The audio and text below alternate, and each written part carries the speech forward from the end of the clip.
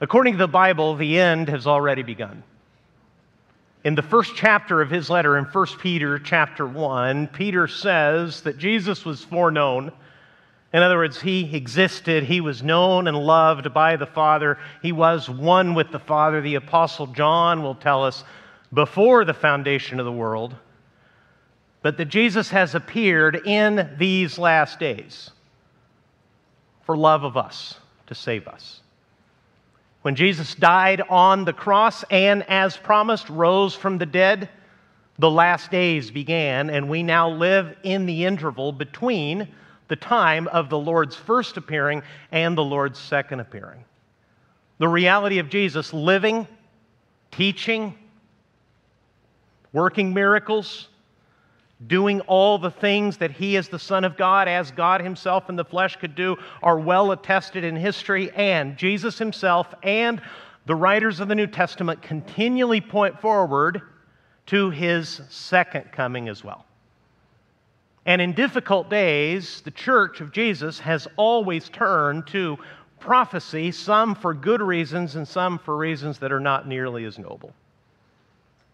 Because our world is extra chaotic in our own lifetime now, it has been worse at various times in world history, but these are probably the most difficult and uncertain days that any of us have ever lived through.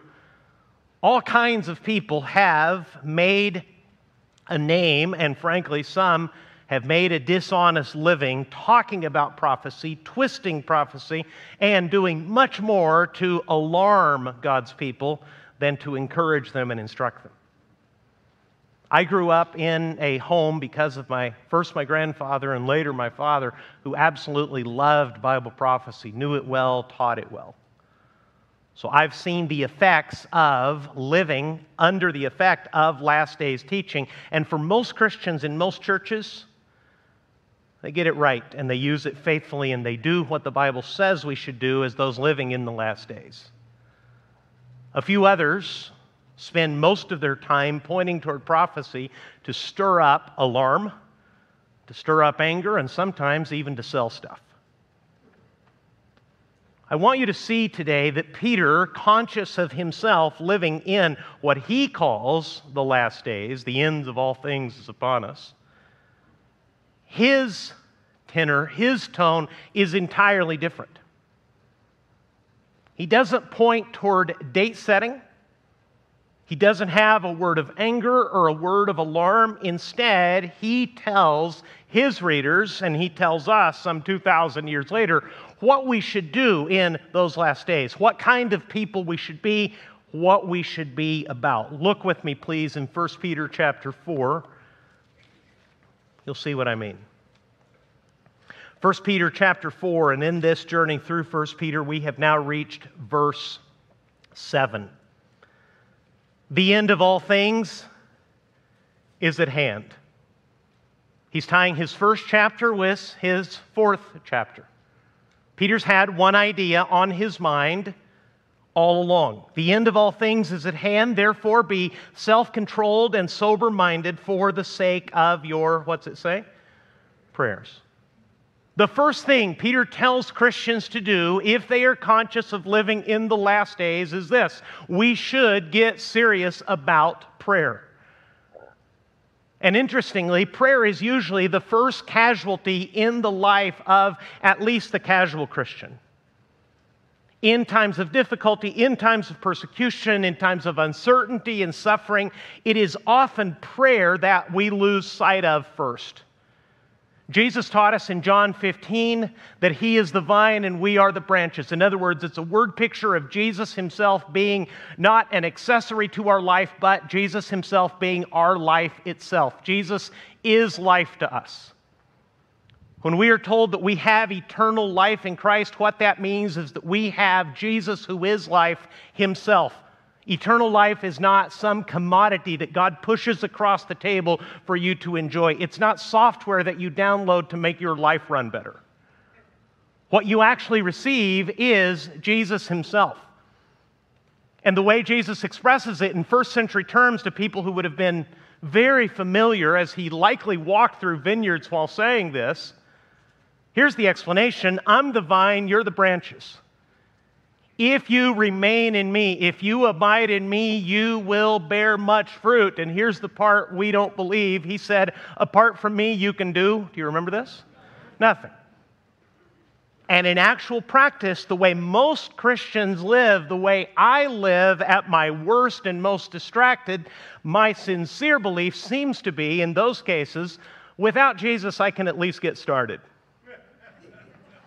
In other words, I see that times are hard. I see that times are uncertain. I see that people are confused. I can see that I'm discouraged. I can see that I'm hurting. I'm going to learn more, think more, work more, resource with people. I'm going to plan and strategize, and we're going to get really, really busy. And that's not what Jesus said at all.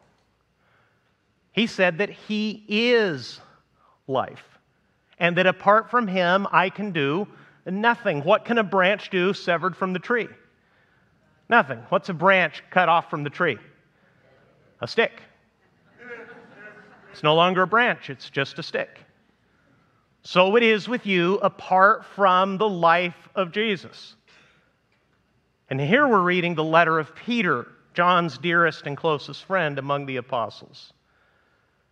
They've all had the same experience with Jesus. Peter and John have been with him at his in his most difficult moments. They are 3 among the 12 that are especially close to Jesus. And the first thing Peter tells Christians to do, if they are conscious of living in the time where the end of all things is at hand, notice the connection, the end of all things is at hand, therefore, because we're at the end, be self-controlled and sober-minded. That's good advice. To be self-controlled and sober-minded is probably the most important thing you could keep your eye on as a disciple of Jesus. Particularly on social media, very few Christians seem to be sober-minded and self-controlled these days. They seem to be instead spreading conspiracy theories, spreading dissension, arguing with people, becoming argumentative, divisive, angry, fearful, you name it. Everything except sober-minded and self-controlled. But notice, being sober-minded, in other words, being clear-headed and being self-controlled, according to Peter, is not the point. We are to be sober-minded and self-controlled for a purpose. For what purpose? Just read the Bible with me. So that we can what? So that we can pray. Pay attention. Keep your head. Keep your eyes open. Stay clear-minded, Peter says, so that you can pray. Oswald Chambers said this, prayer does not fit us for the greater work. Prayer is the greater work. And most people don't believe that. We, and I do mean we, I'm starting with me, not pointing at you. We believe in prayer often as some kind of seasoning to magically brings God's favor on what we've already decided to do. You ever acted like that? You ever gotten so far ahead of God that you find yourself praying for something that you've been working on for days or weeks, asking Him to bless what's already in motion because you so decided it should be? What if we did that backwards? See, in looking at Peter and John and what they learned from Jesus, I've discovered with the help of someone wiser than I am that we've completely reversed in terms of serving God and serving people. We often reverse the pattern of how Jesus worked. Jesus, the Son of God incarnate, Jesus, God in the flesh, spent time praying to His Father. When He was completed that time with His Father, known only to Him and to His Father usually, He then went to His disciples and taught and instructed them. Then He went with the disciples to the crowds. What are Christians doing? Generally, and especially in these difficult, uncertain, pressure-packed days. We rush out to the crowd, work our eyes out, get our heads kicked in, and then retreat to the disciples. Say, well, that didn't work. That was discouraging. That didn't go very well. We take each other's counsel, and when we still don't have a good idea, then we retreat in prayer and start asking God to comfort and bless us and send us forward. Completely reversed. Peter starts in the last days with prayer. The end of all things is at hand. Therefore, be self-controlled and sober-minded for the sake of your prayers. Last week I gave you the illustration, I won't belabor it this week, that a pilot's first job in a time of crisis and a dangerous flight is to fly the aircraft. Peter tells us that our first job in a time of difficulty and crisis, if we are in the last days, is to be in touch with God, to speak to Him first. John Bunyan, the author of Pilgrim's Progress, taught us this: you can do more than pray after you have prayed, but you cannot do more than pray until you have prayed. Prayer is a shield for the soul, a sacrifice to God, and a scourge to Satan. See, don't lose sight of the priority. We are so easily moved to action in 21st century society where information is constant. And the cry of the age is that somebody needs to do something, which we're finding out at all levels of life. The hurry to do something often results in doing the wrong thing and it being counterproductive and making the problem worse than it was in the beginning. Peter says to Christians, if you're conscious as I am, as in living in the last days while we await the return of Christ, the first thing you do is keep your head. Not to work, not to be active, not yet. You can work and you can be active, but you keep sober-minded, you keep clear-headed, you stay vigilant, verse 7. You stay sober-minded and you stay self-controlled so that you can pray. Then he says in verse 8, above all, keep loving one another earnestly, since love covers a multitude of sins. Love covers a multitude of sins. Let's think clearly about what that might mean so that nobody gets the wrong idea. Could Peter have possibly meant that love covers up wrongdoing and drags evil deeds into the darkness where people will not be discovered? Could that possibly be it? No. What does he mean? He says to these suffering Christians scattered across modern-day Turkey 2,000 years ago, like me, you and I are living in the last days. So, first of all, calm down, be self-controlled, stay clear-headed so that you can pray. That's your relationship to God. You begin with God first. Before you see the face of another human being to discuss the problem and discuss your woes, do that. Please do that. But first, spend time before the face of God. See the face of God every morning. See the face of God in every new day that you're granted before you see the face of another person in prayer. Now, in relationship to each other, Peter says, now he turns to human relationships. Above all, keep loving one another earnestly. Love each other fervently. Love each other realistically. In other words, the way I would phrase this is, we are in the last days to love each other in a way that the grace of God is visible. Not by covering up sin. That's not what he means.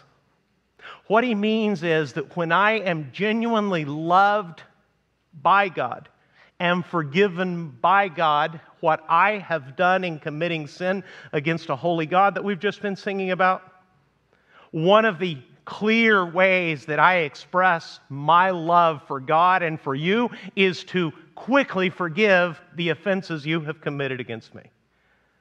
That I will cover your sin with my own forgiveness.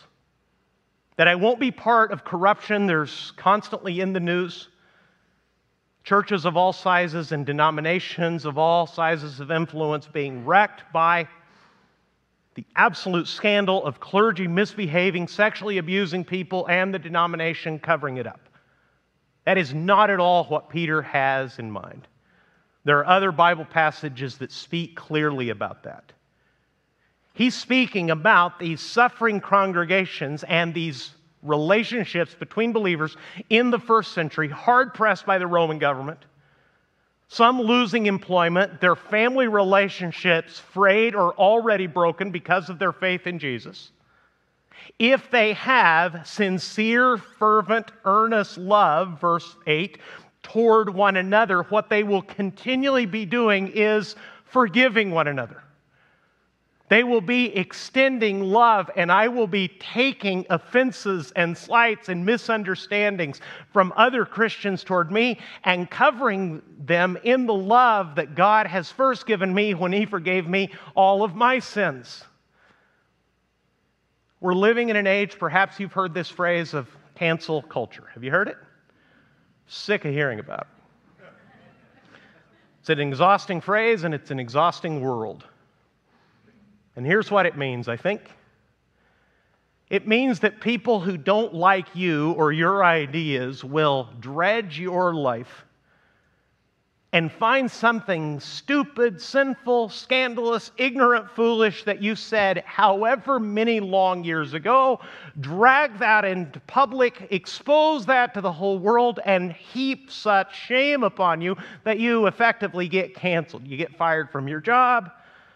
You lose all of your reputation. I mean, you're done. You're canceled. Happens all the time. Christians in community with one another are to live the exact opposite of that dynamic. And understanding ourselves to be forgiven everything by a holy God who holds righteousness and justice as His own character, who spares our lives and gives us instead the life of His own Son and calls us His beloved children, so that you move from someone who opposed God, who declared yourself an enemy of God, who was ignorant of God, who defied God, who denied God. You move by God's gracious love into a completely transformed relationship so that He is not only now your creator and your judge, He is also your Father. And He welcomes you into the warmth of His love, which for you will go on forever. Paul saying, God then, out of love, preparing things for you to enjoy for eternity that you cannot begin to imagine. That's God's love. And what Peter is saying is, you take the same love with which God forgave you, and you forgive one another. Verse 8. 1 Peter 4, verse 8, above all, keep loving one another earnestly, since love covers a multitude of sins. This week, in trying to come to grips with this verse, I spent some time reminding myself, and I would advise you to do the same, of the things that God has forgiven me. I thought of my cancelable moments, of the things that I had done in my mind and with my body in all these years of life that are most shameful, that would most attract the indignation of God, and in some cases, the indignation of other people. And I thought about those things, and I remembered them. I remembered, on the one hand, my ignorance that led me to behave that way. And other times, what's worse, not ignorance, but abject rebellion. Where my honest thought process was, I don't care, I'm doing this. You ever do that, or is it just me? Or you know quite well what the truth is, you know what you should do, but for your own reasons, you say, I'm doing it anyway. Anybody else ever do that? It's church, you can be honest here. It's the last place you should be fake, actually. You're in the presence of truth Himself, God, with heaven and hell, justice, righteousness, mercy, love, all hanging in the balance, all before you. And I was reminded this week in pondering verse 8 just how easily canceled I actually am. If I were called to account, I couldn't stand before you. No one could. One of the criticisms of the contemporary Christian church is that we're a bunch of hypocrites. In a certain way, they're absolutely right. We're all sinners. Not one person, to paraphrase David, could stand before God if his sins were marked, if they were accounted for. But can I remind you that Paul describes love in this way, that it keeps no record of wrongs? And the way God kept no record of my wrongs, my cancelable moments, is He put all of those wrongs on the account and on the life of His Son, Jesus Christ, who didn't do any of it. He was tempted in all ways, according to Hebrews, as I have been, with this beautiful saving difference. He didn't succumb one time. Everything that would cancel me was faced as a temptation by Jesus Christ, an external appeal for Him to please Himself and to live for Himself, as I have so often done, and He chose instead to please the Father who sent Him. And all of my sins and all of yours, all that guilt, all that shame was put upon Jesus. And Jesus went to the cross and died for sinners like me. And then, as Peter has been explaining to us in these last few paragraphs, He took His life back, announcing victory even to the dead, and then, having done that, gave me His eternal life. So I can be canceled at any moment by anybody who knew me in those days. Same as you. But the Father, for His own glory, to manifest His goodness and mercy, has chosen to remember my sins no longer, has chosen to put them as far from me as the east is from the west, and has chosen to throw them behind Him in the depths of the sea, to use some of the imagery of the Bible. It's forgiven. It's covered. It's paid for. Now, Peter says, because you're loved that way, love each other earnestly and sincerely, and the way that you'll know is, are you covering one another's sins? Are you shrugging off offenses? Because Proverbs says that it is to a person's glory to overlook an offense, and that's not the culture we're living in today. You shrug it off easily? Do you remember that an offense against you by another person is by definition small in comparison to your offense against God? If you keep that in mind, you can love that person sincerely, and no matter what they've done, remind yourself that they are just like you. A person sinful, broken, rebellious, brought back by the redeeming love of God, and if the one you both call Father chooses to call the two of you His children, certainly you will not hold against them offenses that the Father no longer remembers. That's what it means in verse 9 when we're told, in verse 8 rather, to love each other sincerely. We love each other in a way that makes the grace of God visible. Then verse 9 says, show hospitality to one another. What's it say there? Don't you love how honest the Bible is? Hospitality is one of the cardinal Christian virtues. And one regret that we've had as a family, and I intend that to change in the years ahead. For reasons I won't go into, it's just been hard in the last several years for us to open our home as we would like and as we did for many years. Things are different now. We hope to be much more hospitable in our own home and opening up our lives, and I'm talking about the Garner family, opening up our lives and our time to you much more than we ever have. It's Christian. In fact, 1 Timothy 3 specifically says that pastors, among other things, should be hospitable. The Christian gift of hospitality, to welcoming another into your life and even your home, is at the heart of the gospel. Because it brings people beyond an arm's length relationship, it brings them close. In the first century, it was vital. Because the only way the good news of Jesus was spreading everywhere Jesus said it should, out into the nations, is that Christians, receiving little or no financial support from others, were going far from home to tell other people that Jesus really had died on a cross and risen from the dead. What they depended upon, especially in those days, is the welcoming, warm, provision of hospitality by other Christians. So Peter says, keep it going. Be hospitable. Keep welcoming one another without, he says, what? What's your Bible say? Because that's the limit of hospitality, isn't it? Like the old story of the Christian family who invites another family over. And they're very proud of their 7-year-old son because he's kind of a precocious prayer guy. Say, buddy, would you say the blessing? I don't want to. In that situation, if your kids ever say they don't feel like it, just let it go. Cover their sins with love and keep moving. On this occasion, the father, determined to show off how spiritually and theologically precocious his child was, said, come on, buddy, you pray beautifully. Pray for us, please. I really don't want to.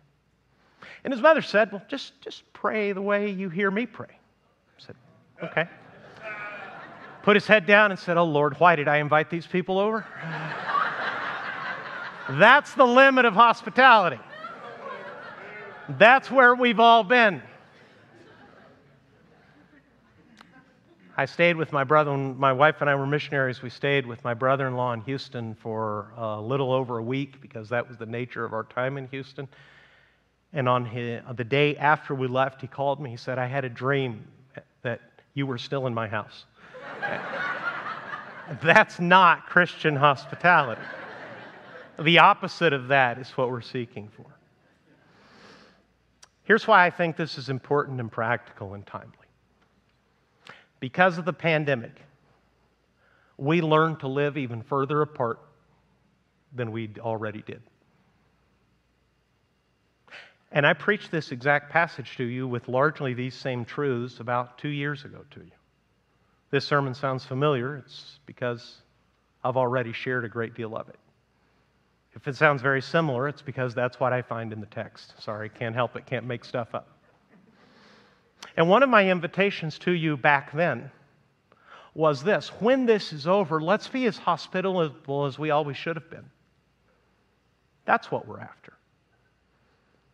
One of the great blessings that this church has, and I've been actually lagging behind them, is that this church has been blessed by a staff that is hospitable, that welcomes people into their lives and even to their homes. This is essential in the last days. You see, in the last days, Peter seems to believe that you will not only need to be before the presence of God, that you will need to be in close contact with other Christians. That you will need to have such close relationships that you will be, at least occasionally, offending each other and sinning against one another. And Peter says the answer there is not to pull apart, but to keep your love so earnest and sincere that you cover one another's sins, that you forgive each other and you make the grace of God visible. The natural extension of those relationships is, if we are that close, of course we're opening life and home to other people. To everybody? Of course not. It's not practical. I don't know how many people call Crosspoint home, but it's certainly well over 1,000. We can't all be tight. We can't all know each other well, but you need a few close brothers and sisters here who know what you're going through and will immediately go to your side because they already know what you're suffering through in these last days. That's what we need to do, to love each other in a way that makes the grace of God visible. Then verse 10 and 11. As each has received a gift, use it to serve one another as good stewards of God's varied grace. Peter teaches you here something fundamental to Christianity. Every Christian has a gift from God, at least one. Along with the eternal life of Jesus, Jesus gifted you in some way to serve fellow Christians. You may have many gifts, but you have at least one. And unlike every other gift that you've received at your birthday or at Christmas time, your gift is not actually for you. Your gift from Jesus is actually meant to serve other people. And he has two different kinds of groups in mind. Watch it, verse 11. Whoever speaks, as one who speaks oracles of God. In other words, there are gifts of speaking. In a lot of different ways, some people have been gifted by Jesus to speak God's word to other people. That's one big category. It's not an exhaustive list, but Peter has in mind two different ways that Christians serve each other. Some people will actually do both, but everyone will do at least one. Whoever speaks as one who speaks oracles of God. That means that the point of serving one another through speaking is to speak God's word, not whatever your opinion happens to be. The fourth thing that Peter says here for those Christians living in the difficult, suffering-soaked last days is we are to serve one another with the gifts that God gave us. And whoever's speaking, speak as the oracles of God. That's why I hope it's evident that at least in this role, not when I'm just joking around and telling you one of my endless stupid stories for which I am so well known, when I'm speaking to you with an open Bible, when I'm speaking to you as a Christian about things that matter, I hope it's evident. I always want to do so as one who is opening the very Word of God to you, not giving you my half-baked opinion. Folks, I don't know that much.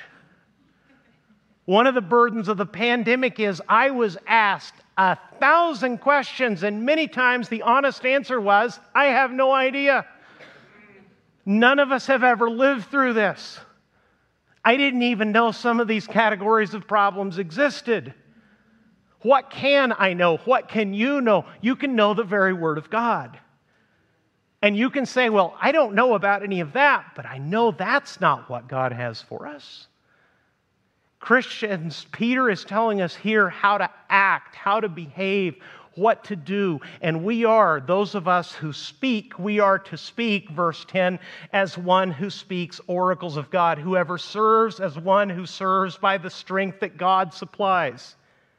In other words, those who are serving and speaking are both doing it beyond their capacity and beyond their own opinion. They're doing it with the Word of God and the strength of God. If I can get really practical for a moment before I'm done regarding this third service. We call it a service because that's what it requires. A lot of service. On any given Sunday, any given service, about 100 people serve this church family. From the parking lot to the Sunday school room to the nursery. We're going to need more Christians serving if we're actually going to have 3 services. If you're not serving in some capacity, could I just invite you in the name of Jesus to make yourself available? To not preemptively say, I don't have the time? To not preemptively say, I don't have those gifts? For one thing, you have no idea what we're going to ask you to do. Honestly, we're not entirely sure ourselves. We've never had 3 services on a Sunday morning. What's the point? To have 3 services? Because that looks cool on a website? Not at all. The point is to welcome more people. People who are already Christians who need to be discipled in the name of Jesus, and people who don't believe the gospel who need to be saved from a righteous God and saved by a loving God so that they can have the eternal life of Jesus Himself. What it will take is service. Everyone at this church that calls Crosspoint home, if this is your home, even if it's small, even if it'll never make the bulletin, even if it doesn't have an official name, everyone who's part of this church family should immediately be able to say, these are the people that serve me, and these are the people that I serve. I have a role here, and this is what I do. It may never make it in the bulletin. We may never make a movie about you. But you're part of this body too. And under the head of the body, which is Jesus Christ, according to Paul in 1 Corinthians 12, Jesus putting the members of the body where He wants them to be. You serve, you support, you love, and you are loved. It's going to take all of us. And this is exactly what Peter had in mind, that we would serve with the gifts that God gave us to this end, for this purpose. Whoever speaks as one who speaks oracles of God, whoever serves as one who serves by the strength that God supplies, in order that in everything God may be glorified through Jesus Christ. To Him belong glory and dominion forever and ever. Amen. In other words, church, in the last days, here's what we should be doing. We should seek God in prayer and serve one another in love. That's how you live your final days. That's how you live the hard days. You start with God and you seek His face. And because of the grace that you encounter there, And because of the authority and the strength and the goodness and the holiness that you find in your God when you seek Him in prayer, of course you turn to others and you love them. And when they offend you, you cover it with your love and with your grace. Since they had so little love and grace towards you, you do what Jesus did for you. You preemptively love them and forgive them. You serve them, even to the point of opening your life and your home so that you can be closer together and so that what we talk about so much will be a practical reality wherein we are the family of God. This is what we should be doing in the last days, seeking God and serving one another. Let's pray. Could I ask you to stand with me, please?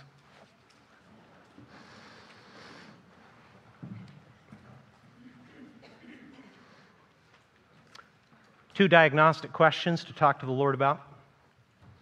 Christian, how's your prayer life? Do you begin with God? Second, are you in love serving other people? I'm not talking about your family.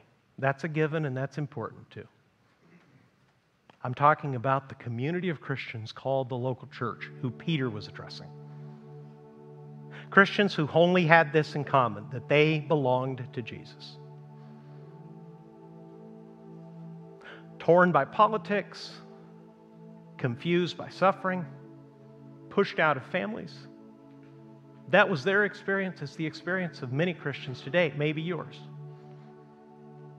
Are you being served here?